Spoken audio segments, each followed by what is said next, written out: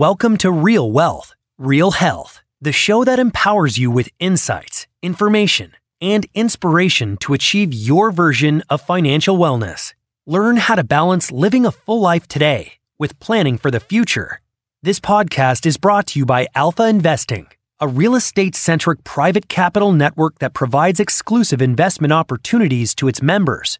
And now, here are your hosts, Ada Piederico and Daniel Coca.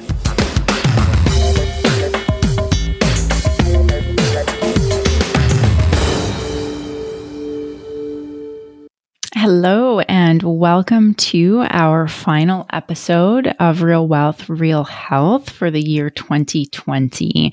It is such an honor to introduce everyone to our guest on today's show. It's such an honor to introduce our guest today, Al Osborn. Al Osborn Jr. is UCLA Anderson's Senior Associate Dean for External Affairs, with oversight of a variety of key initiatives for the school, including resource development, alumni relations, corporate initiatives, and executive education. Mr. Osborn also holds an appointment as Professor of Global Economics, Management, and Entrepreneurship, and he is the founder and faculty director of the Harold and Pauline Price Center for Entrepreneurship and Innovation. The Price Center serves to organize faculty research, curricula, and student activities related to the study of entrepreneurship and new business development at UCLA Anderson. Mr. Osborn has served as UCLA Anderson's interim dean from July 1st, 2018 to July 1st, 2019. Mr. Osborn is interested in leadership development, specifically how young people in this turbulent world can find their voice and develop the ability to influence a challenging environment by being powerful. This speaks to my theme of moral, value-based leadership with an active practice of achieving desired outcomes in constructive and collaborative ways. Mr. Osborn's areas of academic expertise include social entrepreneurship and the development of a leadership approach that applies business models and methodologies to the nonprofit world. Under his leadership, the Price Center created a number of management development programs, including 5 in partnership with healthcare giant Johnson & Johnson, the UCLA Johnson & Johnson Head Start Management Fellows Program, the UCLA Johnson & Johnson Advanced Management Institute for Head Start, the UCLA Johnson & Johnson Healthcare Institute, the UCLA Johnson & Johnson Healthcare Executive Program, and the Management Development Institute for Healthcare Organizations in Sub-Saharan Africa. Several related innovative programs include the Institute for the Study of Educational Entrepreneurship and the UCLA Los Angeles County Office of Education Head Start Leadership Institute. A deep belief in the value of entrepreneurship has guided Mr. Osborn's vision for what is possible throughout his decades-long tenure at Anderson. In addition to founding the Price Center, he facilitated infusion of an entrepreneurial approach to leadership in the Anderson culture and curriculum, including and transcending the notion of business startups. Societies that don't innovate are destined to die, Mr. Osborn says. My view was that our MBA students could benefit from understanding things from an entrepreneurial point of view. Mr. Osborn combines his emphasis on innovation with a deep belief in the value of a broad-based diversity that includes demographics, but just as importantly, a wide range of ideas. The value of cognitive diversity, the acceptance of different points of view as expressed typically by different ethnicities, genders, and cultures, is the secret sauce of the American experience, he says. And he continues, I think we need to respect and cherish more of that. Life experiences shape people's perspectives, and someone who grew up in a different culture is the gist of construction, connection, and valuable conversations. I am a product of that diversity, coming to this country from Panama.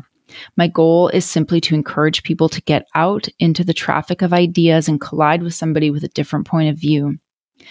Physicists say there's no work unless there's friction, and there's no power or energy without collisions.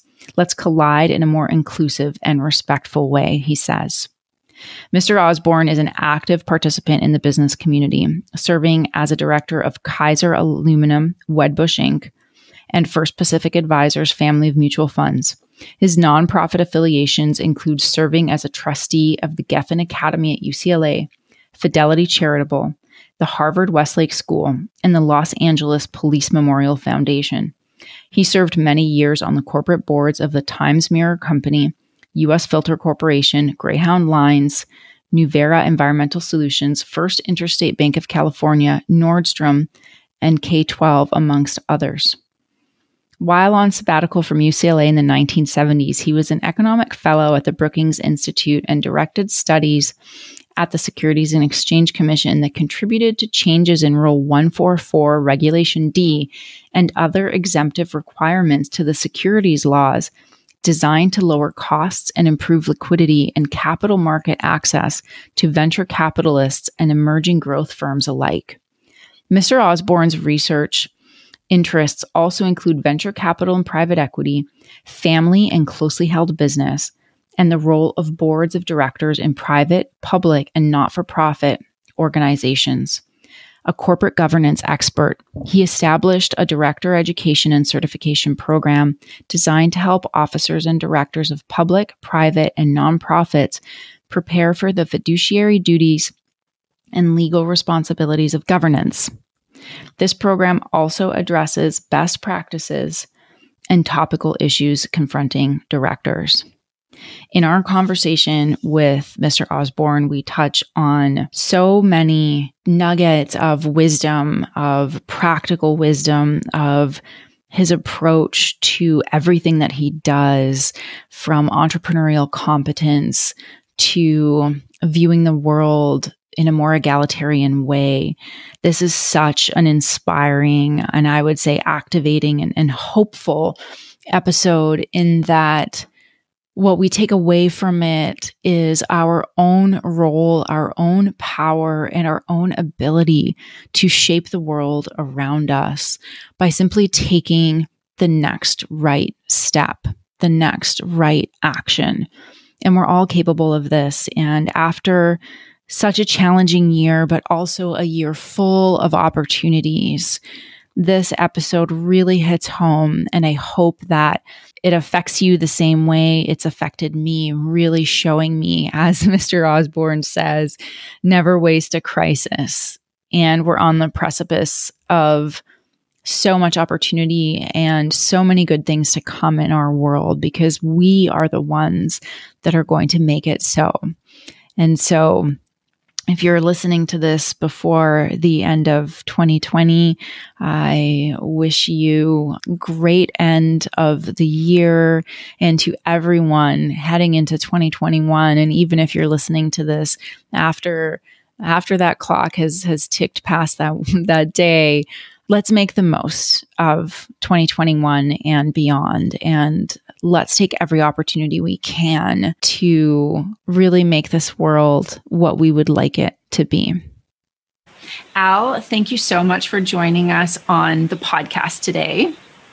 It's my pleasure. Delighted to do this. Wow, it's such an honor to speak with you. And, I gave a more detailed description in the introduction so that we could have more time to really dive into the current work that you do. And, the piece where I would really love to get started, and it's current, but for you, it's decades old. So it's current, but also just so deep within you, is your work at UCLA and your work with the entrepreneurial program and with entrepreneurs and your philosophy there. So maybe could you get started by just telling us, what drove you so much to put such a big passion and emphasis on entrepreneurship, and especially your style of teaching entrepreneurship? I'll be glad to do that. It was something I didn't come to early enough in my life, because if I'd done it a lot earlier, I might be doing some of the things that Dowling and his partners do: go out and try to make it happen and build real wealth and create jobs and innovate And, entrepreneurs do the real work in our society, and we don't have enough of them. But when I was in Washington, D.C., I was at the time I'm an economist, and so I was doing some work on capital markets. I got to meet venture capitalists as business developers. I got to meet some entrepreneurs, and I said, these folks are doing what needs to be done in our society. So when I get back to UCLA, I'm going to start an entrepreneurship center, which is what I did. And I said, we need the energy and aspirations and the dreams of young people, coupled with the ability to understand what makes a business work, how to organize, how to lead, how to finance, how to manage an operation. And if we do those things, our society will be better served. And so I endeavored to establish right there in the middle of the UCLA Business School an entrepreneurship center. Over the years, it grew and it became pretty successful. And we had, as far as these things go, excellent ratings most of the time from national organizations. And students came to the Anderson School to develop what I'm calling an entrepreneurial competence, develop an ability to be able to make things happen, to put together, see things in unusual patterns where others didn't see, and innovate and create real value by understanding what the need was, finding unmet needs, and then being fearless about their ability to execute and make something happen. Knowing, of course, that there would be stumbling blocks along the way, but you got to dust off and get yourself up, and you're not discouraged, because as the research shows, nothing pays off like persistence, even in the darkest days. Light will be at the end of the tunnel. And indeed, some entrepreneurs, I'm encouraged, fail a number of times before they actually do what they set out to do. And for me, it's developing that ability, and I call it an entrepreneurial competence, to be able to work through those issues. And then if you do this well, you'll get the right kinds of concepts. You'll get the right kind of resource assembly. You'll know how to go get them. You'll manage the operation, and then you'll exit successfully. And if everything goes well, you'll remember your professors who helped you think through those things and maybe give a little bit back. Philanthropy is important to me as well, too. Yes, it is, and I want to talk about that too. It's such a big part of who you are. It's really incredible. One of the things that really stood out for me was, with the Price Center, was the management development programs and the partnerships that you created with some really big companies. And for you, was this? I guess the question is this about helping people who want to be entrepreneurs, or was it to establish an entrepreneurial mindset in somebody going into a big company, or maybe it's both? Well, it's a little bit of both, because I believe in entrepreneurial competence. One of the problems large companies sometimes lose their ways. They forgot about their entrepreneurial roots. Sometime in the history, there was a founder or there was an acquisition, turned around a company. And if you lose that and you become, let's just say, too bureaucratic, then the ability to see around the corner or deal with a context that's new or innovate or deal with the disruption that we have today. Look at what we're having in our society, where a lot of bright young people are disrupting old established businesses with technology and innovation and having a smaller barrier to entry.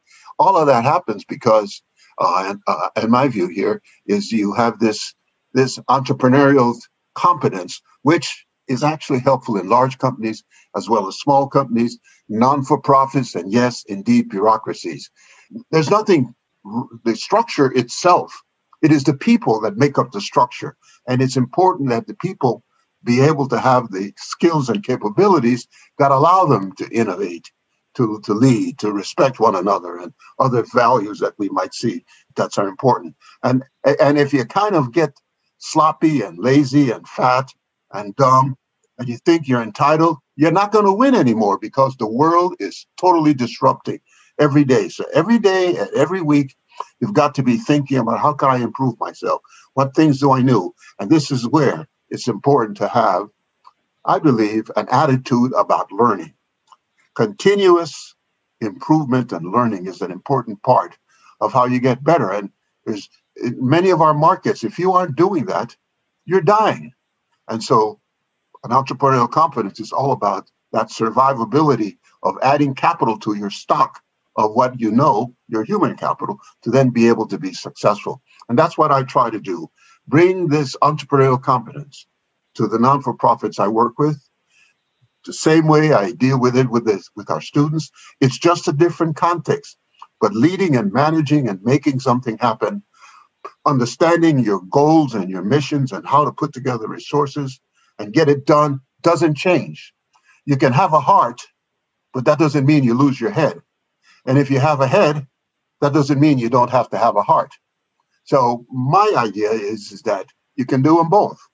Today's generation is very much content in, and I think the phrase that best characterizes, you can do well by doing good. Yeah. And there's nothing inconsistent with these things. I love that. Sorry, it was just something that you said it a couple different ways. You also talked about human capital. And so maybe we dive into the nonprofit work as well, because there feels like a shift. There seems to be a shift, and it has been underway for a few years. And this has nothing to do with COVID, and it has everything to do with a more heart-based leadership approach, it seems, more than before. And what do you think about that? Well, that's a very good observation. And I think you've captured what's essential about this. I think today's young people, and I see it in my son and his friends, they want to leave the world in a better place sooner rather than later. And to them, it's important that we develop lifestyles and issues that, for example, take care of our planet or take care of our bodies, eat well, exercise, worry about the carbon footprint and the forest deforestation, for example, in Brazil. Now, these are all things that my generation, the baby boomer generation, didn't care about. We exploited the world. We messed it up. We put effluents and we made the air dirty. Your generation and the millennials have the responsibility now to clean it all up. And by cleaning it up, you've got business opportunity. So in a sense, we messed it up. You guys get to kind of clean it up, and people will do well if they do it right. And that's what we're seeing. There's a demand, for example, take electric vehicles, for example. Just a matter of time before, the carbon guzzlers and those use of petrochemicals and that kind of form of energy is going to be replaced. So there's a huge opportunity now for electrical energy. And all of that is going to mean things like batteries and so on are all going to have to get better. And as I think about all of that, there's a chance here then for us to have a cleaner world, a safer world, one that is more valuable of all of our resources, a world that's less selfish and more empathetic. Things that were permitted, little babies working in sweatshops. Well, your generation wouldn't stand for that. That's just wrong. And so there's a better moral compass that's being developed here now that's willing to take and respect one another. That doesn't mean we don't work hard or that we don't have uncomfortable moments. And we are finding out that there are lots of things that, if we think about our political situation, that makes us uncomfortable, that we're trying to do something about. But we're willing to go deal with it. And unless we face the facts and try to understand them, you can't do anything about it unless you understand what it is you're trying to do. And I see that kind of honesty and transparency is part of the value system of the new millennials. And I think that's just great.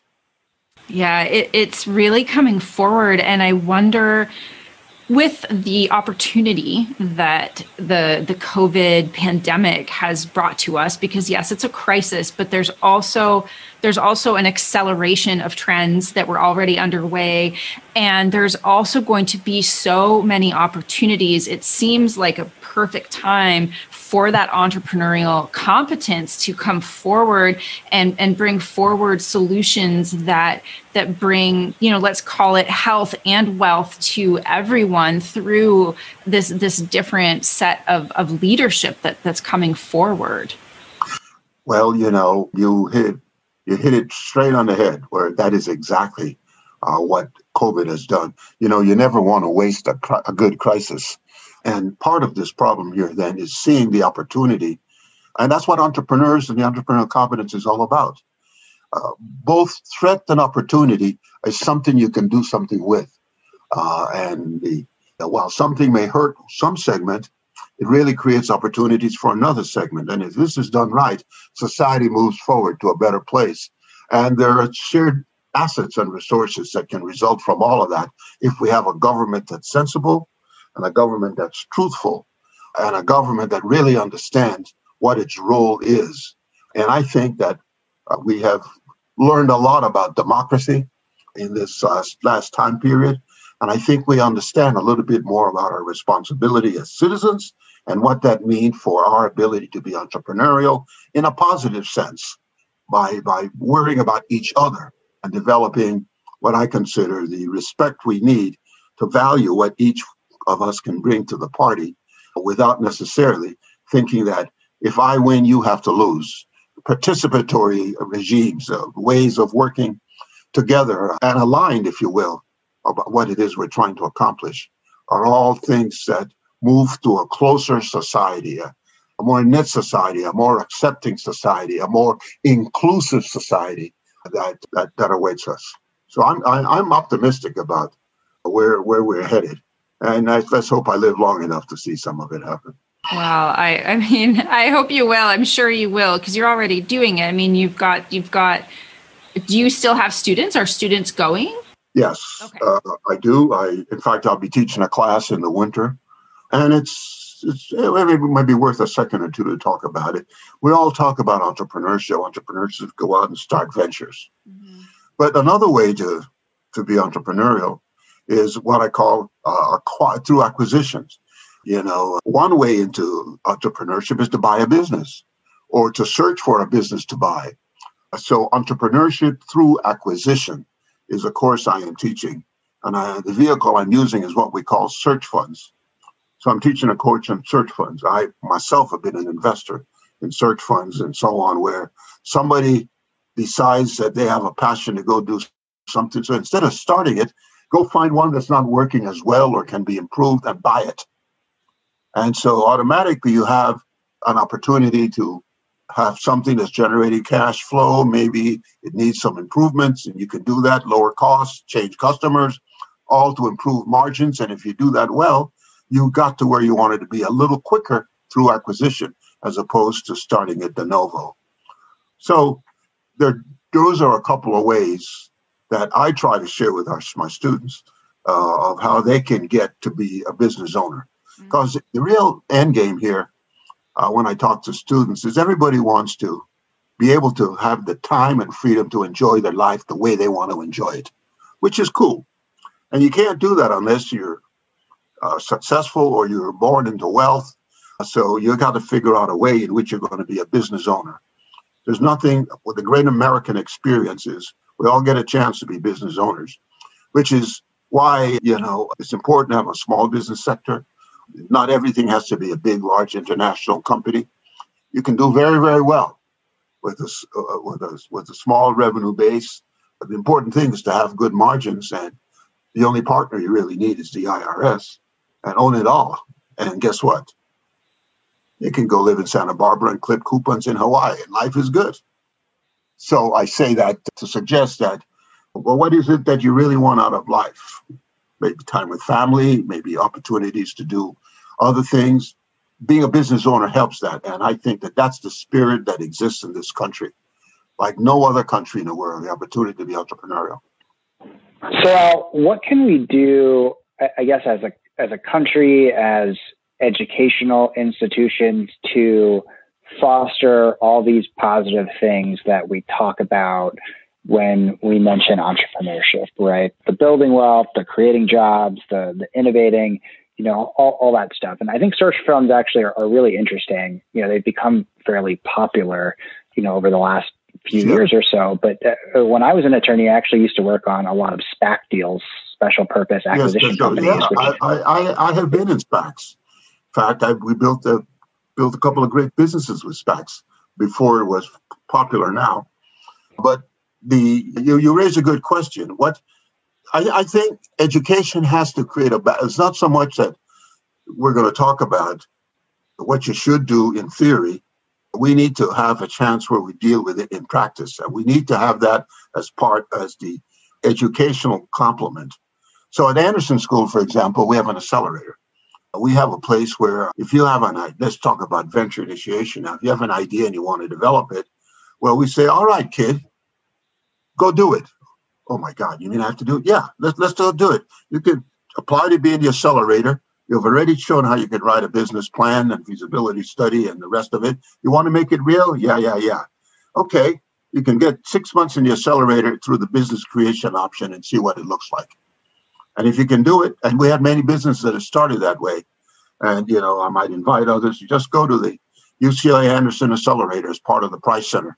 It's one of the things we started in building out what you think is an opportunity.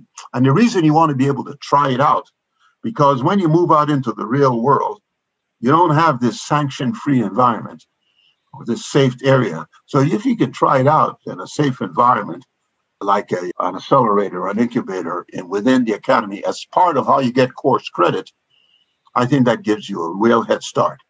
And we might just be able to arrange for financing or partnerships and the right kind of mentorship to kind of get you started as part of our educational process by making a commitment to not just talking about it, but showing and working with you to try to get it done.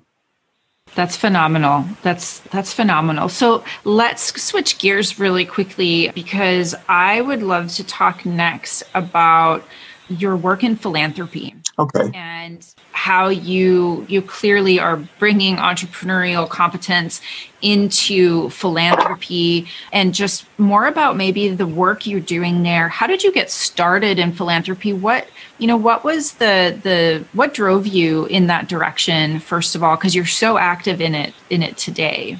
Well, let me see if I can do all of this in 2 or 3 minutes. First of all, I got into trying to bring an entrepreneurial conference to non-for-profits by our work in the Management Development for Entrepreneurs program. And I had the serendipity where Johnson & Johnson came to us and said, can you do for Head Start directors what you have done for entrepreneurs? They were concerned about building this capacity in what they thought was one of the most significant programs for children in our country. It's called Head Start.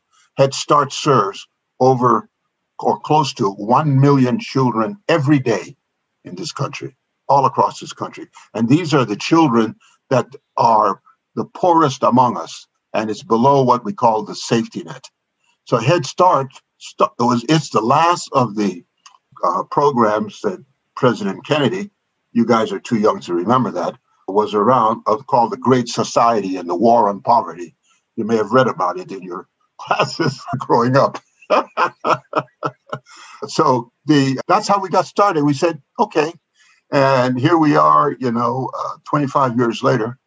Program has matured, has developed. J&J was my partner for 25 years in trying to reach the leaders in these agencies and helping them to be more strategic, to think about what they were doing. Their commodity was the early development of children, but it was business. And if we adopted some of those principles, that would help them do their job for these families better. And we were able to translate that into a whole series of other programs, working with J&J as my early partner. Now my partner is the Office of Head Start, and we have other entities involved in what we're doing. But it took us into a whole area where J&J over the years would say, can you do this? Can you do that? So we went from working for Head Start and continuing that, working then with community clinics and community that. And we started to work with ministries of health and civil society organizations in Africa. So we took it to Africa and did that for about 10 years. And so now we are in the process of doing it again with Johnson & Johnson, a program. In this case, we're working with community healthcare workers who are on the front lines, and there's a management issue here. So this whole thing of what we call entrepreneurial competence, you have to do something that is strategic. Depending on the organization I'm working with, I develop a series of what I call IP projects, improvement projects, management improvement project, leadership improvement project, a business improvement project. You get the idea right here. And our community health improvement project, a salon improvement project. So we've tried our framework and our view of the world in a whole variety of settings, and it works. And so I felt very very good about making that translation, even thinking of different populations, like working, for example, with disabled veterans as part of what we've done. I mentioned working with owners of salon, hairdressers, and the rest of them, working with creative people. So the principles are fundamentally the same.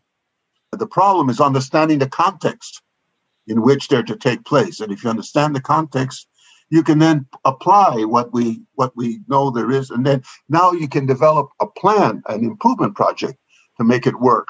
And that is where I think we have had a comparative advantage in dealing with non-for-profit organizations. Now, in my own philanthropy, we've been generous. I've believed that I've been blessed, and I've had a great education. I've had a great career.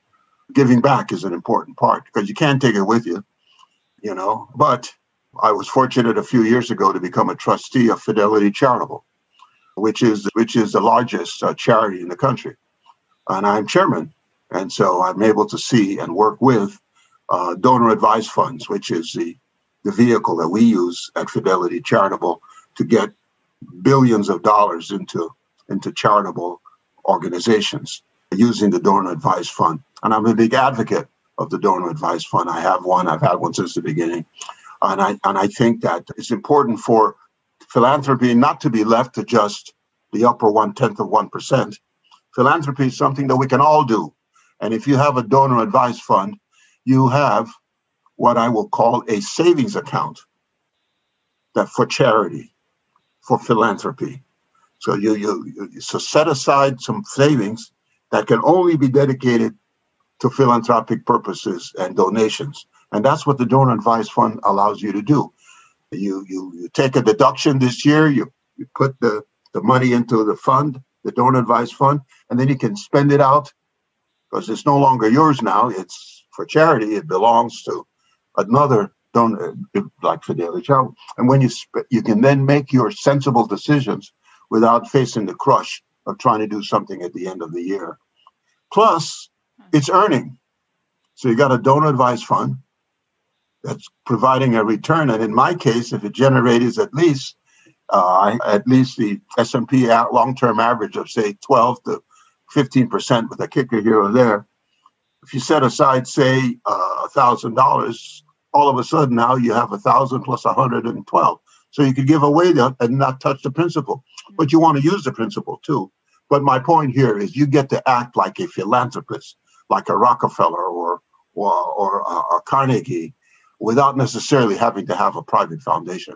Is the donor advice fund, is that like an IRS vehicle, or is this something that is sort of an official thing, or do people do this, just personally or? No, it's an official vehicle. And many of the investment banks, Morgan Stanley, Goldman Sachs, whatever, go to the website, Fidelity Charitable, and it will explain it to you. They have a wonderful explanation right in the beginning that's very simple. Anybody can establish a DAF and just get started. Yeah. This year, Fidelity has already given away close to $7 billion to charity. And it's education, it's health. And, we suggest to our donors, we have about 225,000 donors. And now I'm speaking as Fidelity Charitable's chairman. We have over 225,000 donors. And we suggest, how about giving to the hurricane relief? Or maybe you want to do something for COVID. Or maybe you want to do something for social justice, in addition to what else you might do in terms of education or veterans. And if you look at the annual report, I think you'll be enlightened and see just how charitable Americans can be. And this is a vehicle that I think makes the average person feel like they are a Rockefeller and without incurring the cost. Because the economics is such that you need at least $10 to $15 million to establish a foundation. You got to pay investment management, you got to pay administrators, you don't have any of those costs if you have a DAF. So it's very cost effective and tax efficient. Wow, I did not know that existed. Thank you. I think that's going to be really helpful for a lot of people. I speak with so many people all the time, and there is this underlying wanting to do more. And the thing that always comes up is, I don't know how. I don't know where to start. And so this seems like a fantastic place to do just that. If, there's been so much that as you can see, and probably you've known this more than most, was what I found that this year really brought forward was the level of inequality that exists. And I think even for myself, and I'm willing to admit, I did not understand how great, how deep, how broad it was. Yeah. And it's shocking and it's heartbreaking, but we can't stop there. Where we can't stop in the shock and just sit there. We have to do something about it. And so, it's really inspiring that you're doing so much for it and that there's these easy, actionable ways for others to do something as well, because there's so many people that need more help than ever. And if we're building our wealth, then we're not just building it for ourselves. Right. Well, in fact, every take your financial planners and your wealth advisors, there are a few things, you have your wealth, you have your assets, and there are things that you want to do for your family, children, and then things you may want to do for society. And so you have all different vehicles and different managers to help you with all of that. And the way to think about the donor advised fund, that's just one more tool in your philanthropy circle. And some of you may have a foundation, but you'll find that they're somewhat vast. In fact, the DAFs are more generous than private foundations. The average private foundation only has to give away 5 to 6%, and that's about all that they typically do, the private foundation.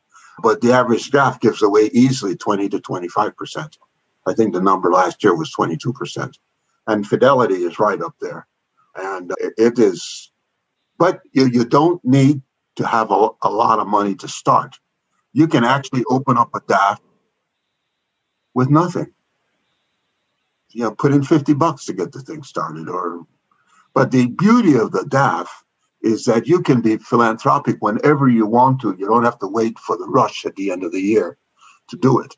And you see something you want to do, 3 strokes on your computer. Of course, Fidelity has an amazing technology platform, and a lot of the others do too. Some community foundations, not to sell them short, but you can just do it all electronically. And, you send the money to the Red Cross. Or in my case, I was very comfortable giving, a fair amount of support to the Los Angeles Regional Food Bank, because I saw all the lines of cars, and so boom, just do the 2 clicks and send them a check. Didn't have to do anything else. And so it allows you to be, I think, more generous, because you don't have the hassle anymore of having to deal with all of it. Yep. And, you brought up such an incredible point that I would love for you to elaborate on is the idea of real health and why our health is so fundamental to wealth actualization. If you could speak on that. I use the word health because, to me, if you're not healthy as a fundamental state of being, you can't be wealthy. Because wealth is more than just financial assets in the bank.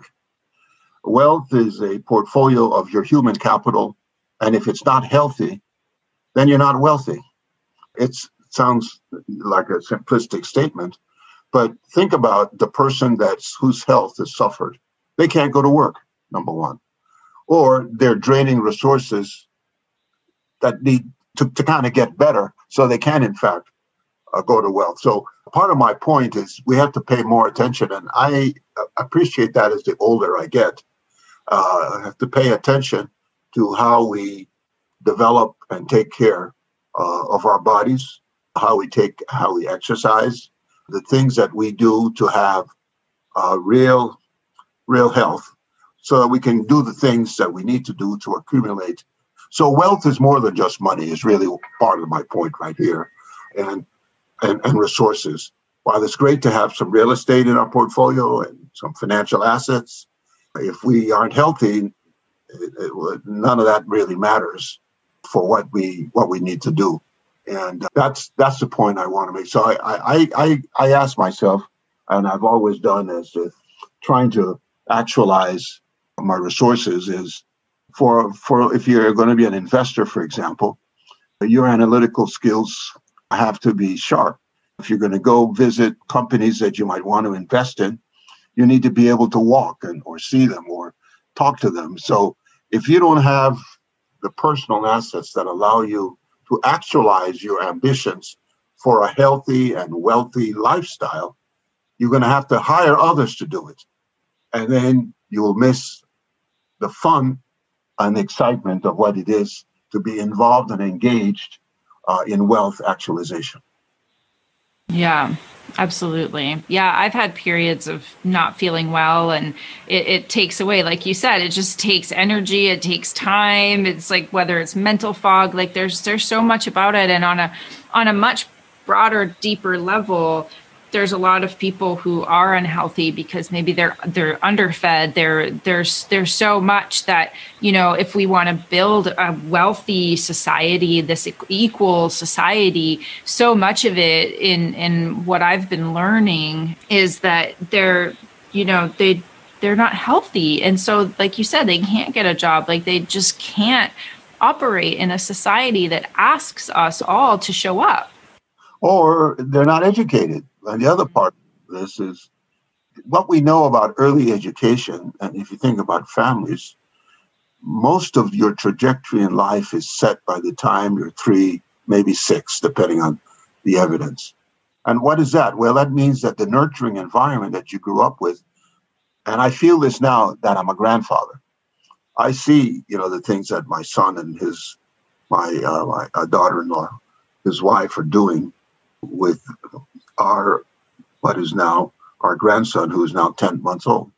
It's amazing what it is you need to do. You may both have children. I don't know if you do or you don't, but what you really have to do it right, to be a parent. Like I sometimes facetiously say that anybody can wake up and be a parent, but to be a dog catcher, you need to have a license. So one of the issues here is really understanding what is it that we really need to do this right. So there's a lot of education in having a healthy lifestyle, a healthy family, being a healthy parent, being healthy at work, so that you can have a positive attitude toward what you can accomplish. And to me, that's really so mental health, let's not forget about that, is a big part of all of this. And we don't pay enough attention to feeding and nurturing our psychic. And I am not the best person to talk about these things because I don't do it all well either myself. But you need a balance in how we do all of these stuff. And there are periods when you may really work hard. Like entrepreneurs are sometimes unhealthy. Sometimes they have very difficult family lifestyles because they're so driven with the idea. And so I find myself, while I encourage that persistence, I mentioned that a little earlier, I also have to pull back and say, well, I understand that there could be some other things that you might need to worry about, but you need to be sure you can make the right choices. And you have to be healthy with the right frame of mind to put them in perspective as you go forward. You may then choose to say, well, children is not for me now because I don't have the time. I've got to do this. Then that's what you got to do. But if you say, well, I want it all now, and I still want to go build my business, you've got to understand that sometimes it's costly and it doesn't work out well. And, many entrepreneurs have high divorce rates and things like that, or have children that never saw their father or whatever. So you have to figure out how you're going to manage all of that. And it can be managed, but it requires an ability to communicate, to be transparent, to understand how you make the time so that the people who you care about or who are working with you can be part of the journey in a way that they don't feel they're missing anything. Anyhow. No, it's great. I mean, I don't, like you said, it's not talked about that much. Maybe mental health this year started to get talked about a little bit more. And there's, unfortunate studies that are showing how much of a toll, the pandemic and all these different things are having on people's mental health. Well, depression, trauma. I mean, these things are real. But we didn't used to talk about them. Like the fact that you talk about it, that there's Like, it's all communication, like you said. Like, the fact that more people talk about it, allow more people to talk about it, and by at least acknowledging that it exists, we can start to acknowledge, hey, I'm not so alone in it, because maybe I'm suffering from some depression and I'm ashamed to say it. But if other people are talking about it, then it releases a little bit of that shame so that I can start to heal. I can ask for help.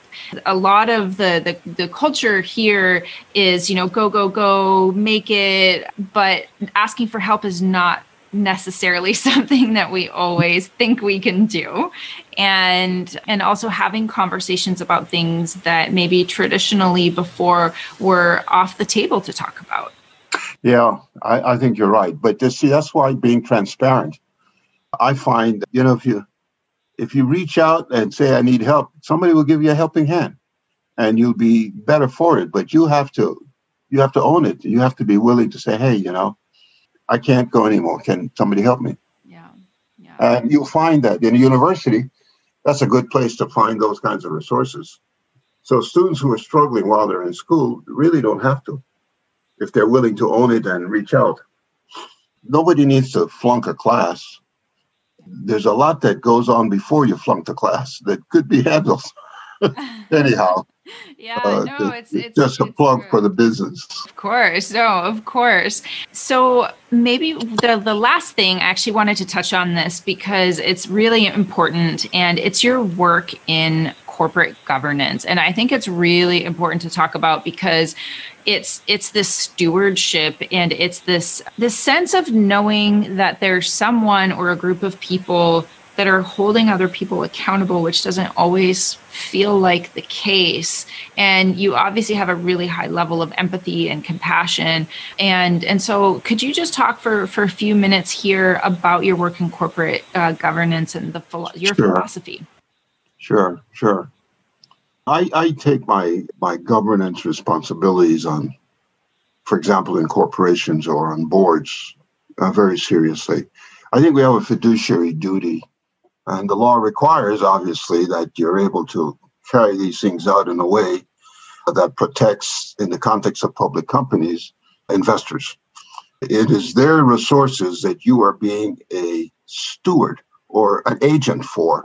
And your job is to be sure that the organization that is using these resources are using them effectively. That's why you have a role in strategy. And that you have the right people. That's why you have a role in management, selection, and succession of the CEO and others. And those are your two big jobs. And that requires that you do your homework a lot. And the law calls about being careful and loyal. What I like to think about is just being responsible. If you're going to show up to a board meeting, it's helpful that you may have read the material in advance, or that you understood it to be prepared to ask questions and challenge. With an eye to your responsibility to those who have provided the resources to produce the value that you expect. And to me, that's a serious responsibility. I've been on many, many boards, some challenging, some not so challenging, big, large, public, private, throughout my career. And it has been a privilege for me to be part of the group that's providing that oversight. And so I develop, I have an approach and a way in which I do this. I'm privileged also, therefore, to help in the selection process of who the directors are, maybe in one session or another, in my role as a lead director or as chairman of governance or something like that. And so I've been very fortunate to have situations that weren't totally out of hand, although they're sticky every once in a while. But if you're paying attention, I believe in something I call the duty of attention of what's going on, you're able to anticipate what they are and give context to having those fierce conversations that might be necessary in a boardroom. When you're looking for the performance, the board has to come together as a decision-making body. No one director is more important than the other. Everybody has to participate and contribute. I like that system. And it works very well. Now, sometimes it goes array. Some directors sometimes have their own personal interests and they create conflicts. And that's where I do some of my other work.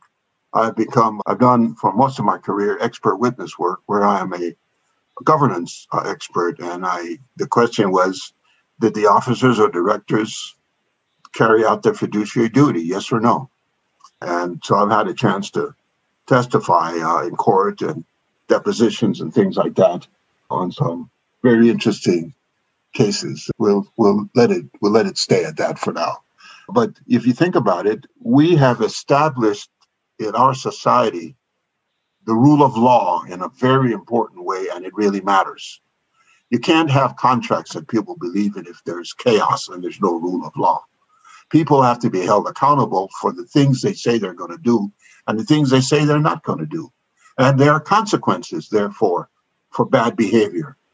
And to me, that's an important element of the mechanics and the infrastructure that allows our society to be successful, and entrepreneurs, therefore, to be able to claim and innovate and do things. Now, it doesn't mean that sometimes people don't stumble, because they do, but there are ways in which you can redress all of that, or there doesn't mean that there aren't discussions or conflicts between parties to a transaction. All of that can happen. It can be worked out.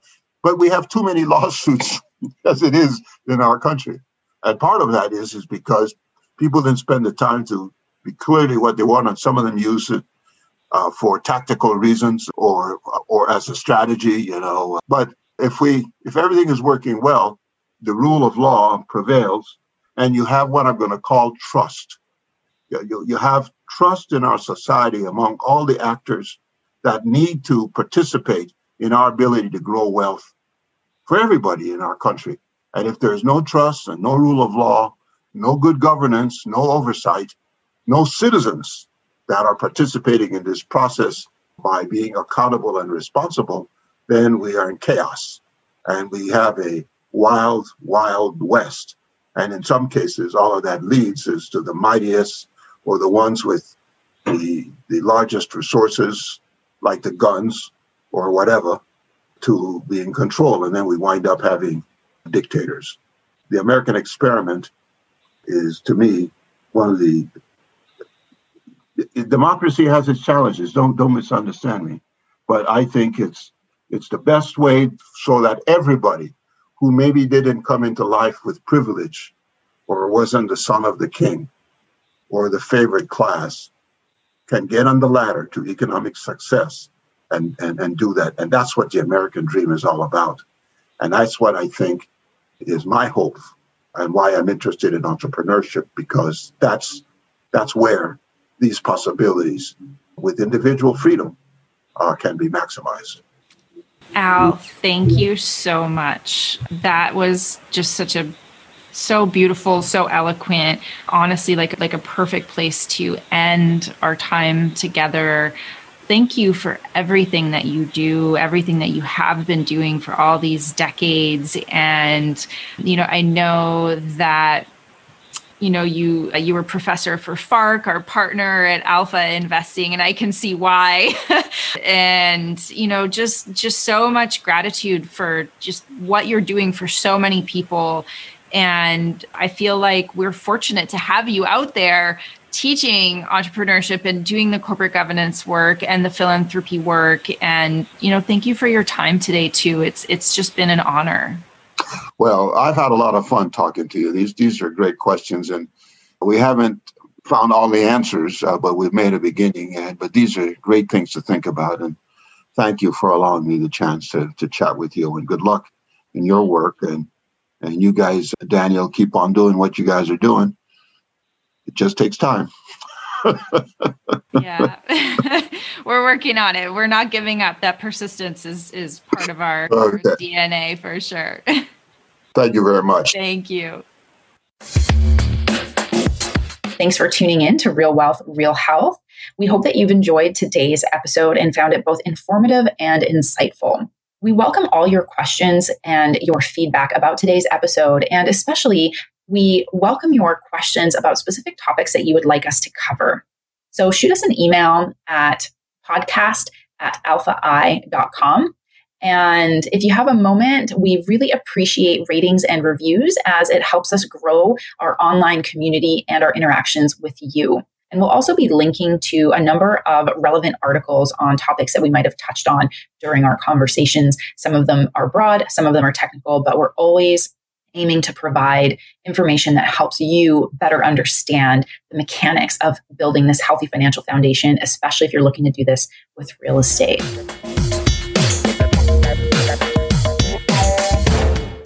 This podcast is a part of the C-Suite Radio Network. For more top business podcasts, visit c-suiteradio.com.